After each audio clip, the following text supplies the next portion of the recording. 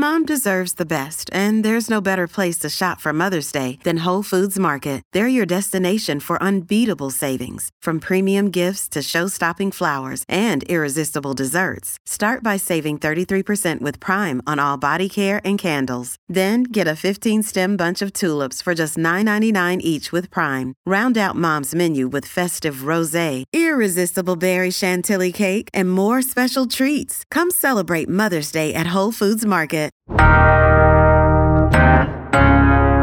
H-Town, it is cold outside, and that's why I'm bringing on our food contributor, Sean the Food Sheep, to pick the best dishes to warm us up. From the best fuzz spots to soups, we're creating a list that will help us survive this winter weather. It's Wednesday, January 17th, 2024. I'm Raheel Ramzanli, and here's what Houston's talking about. Man, Sean, it has been cold and we are still in it. I know we're going to get some relief here, but before we start talking about some foods to warm us up, do you have something odd that you like to eat during these cold stretches that you just go, wait, why? It's too cold to enjoy this. What do you got for me?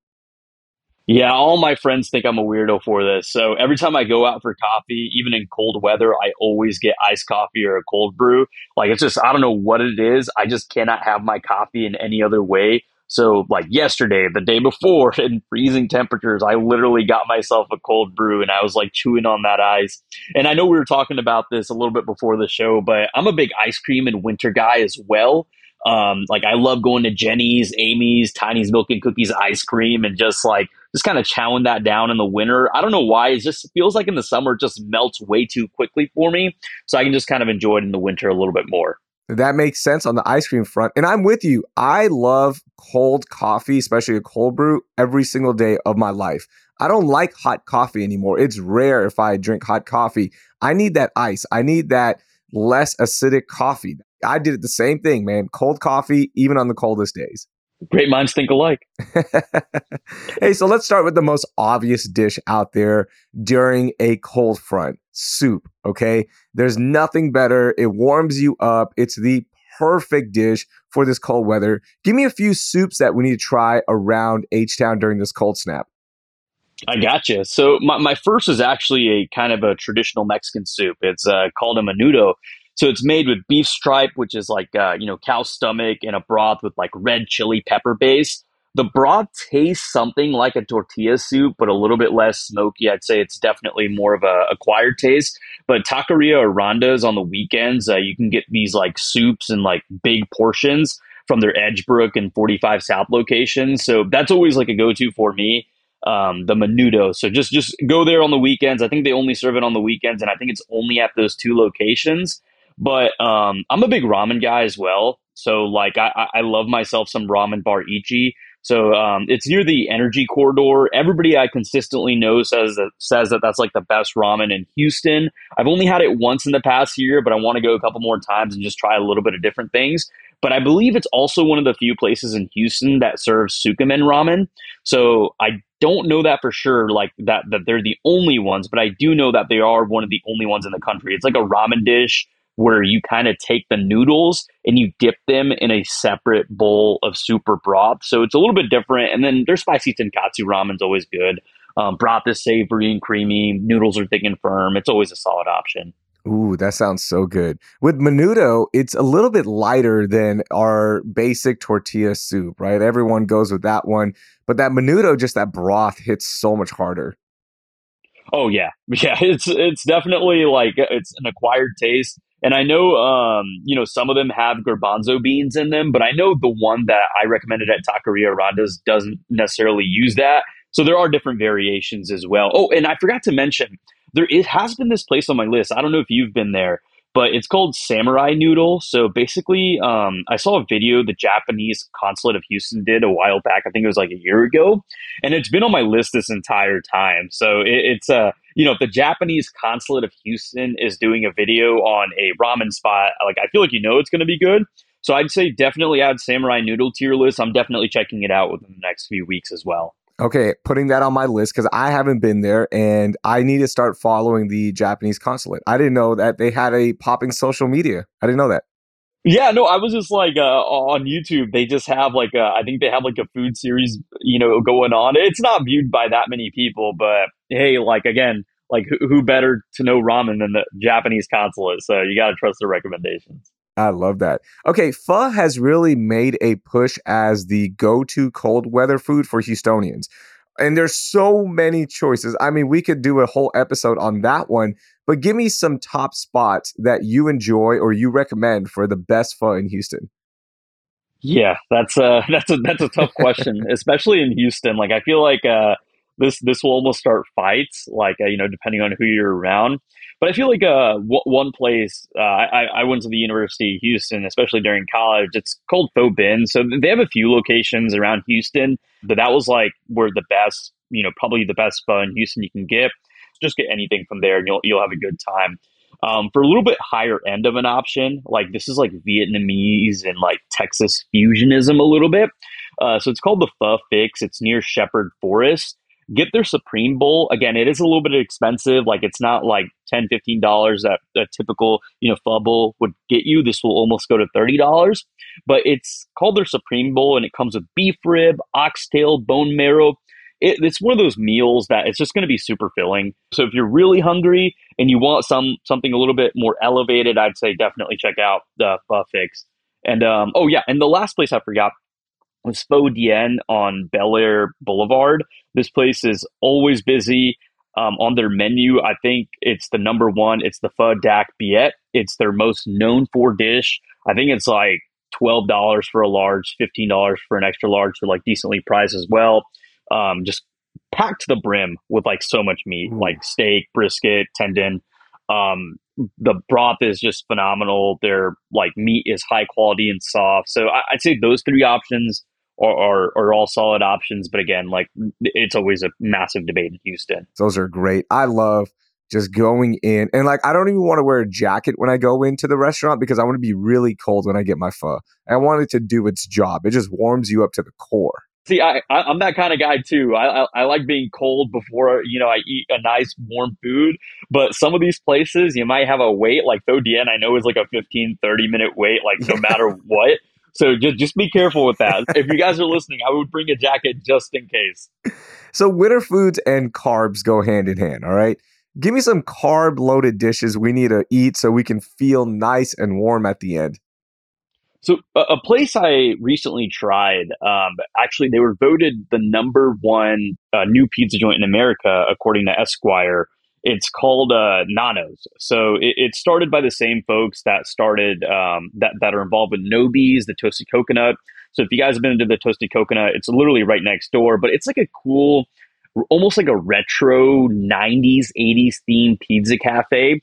They do thin tavern, like Midwestern tavern style pizza. So again, it's almost as thin as a cracker when you get their pizza. I thought their pizza was pretty solid, and also their mozzarella sticks. Each one is almost like 1,000 calories, but those might be the biggest mozzarella sticks I've ever seen in my life. Nice. Carb loading and getting warm with some pizza and mozzarella sticks. I love that. Okay, I'm going to open up the can of worms here or the can of beans, okay? So, to bean or not to bean, and this is a debate that we've been having for a long time amongst all Houstonians. When it comes to our chili, do you like beans in it or do you not like beans in it? Oh, that's tough. I'm gonna say no beans to that. That's like that's a tough debate. And I know like I'm trying to think of like good chili spots around Houston. It's just like a thing that yeah, I feel like it's just more enjoyably made at home. I know during the rodeo they do a chili cook off as well. Have you ever been to one of those like the chili cook offs that the Yeah. rodeo has? Yeah, it's fun, and there's literally no chili there. Okay, here's the thing: the cook off. Like I know they advertise like the barbecue cook off and the chili cook off.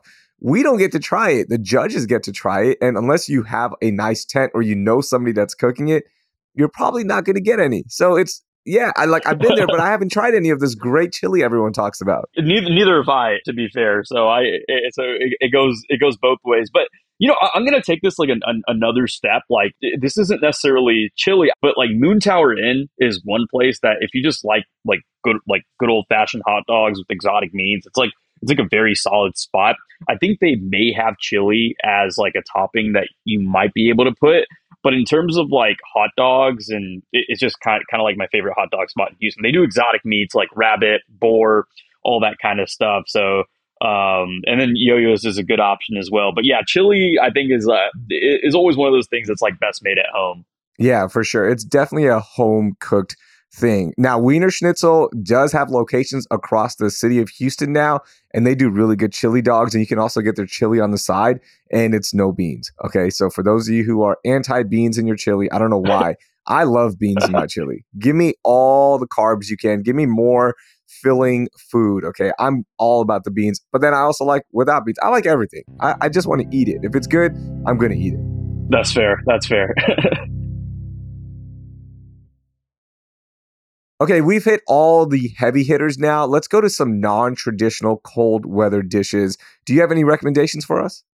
Yeah, I'm gonna say South Asian food I think is super underrated in the winter. I think there are some cuisines that absolutely kill it in the winter, and South Asian cuisine is gonna be it. I would say there's this new spot that I've been going to. It's called Everest Curry Bar and Grill. It's a new South Asian Nepalese restaurant in the Cyprus area.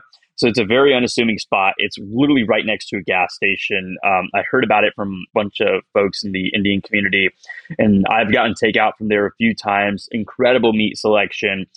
I'll go so far as to say it's probably like a top three South Asian spot in Houston for me. Like that's Whoa. how good I think it is, and I just think they deserve so much more like recognition because again, it's like such an unassuming spot.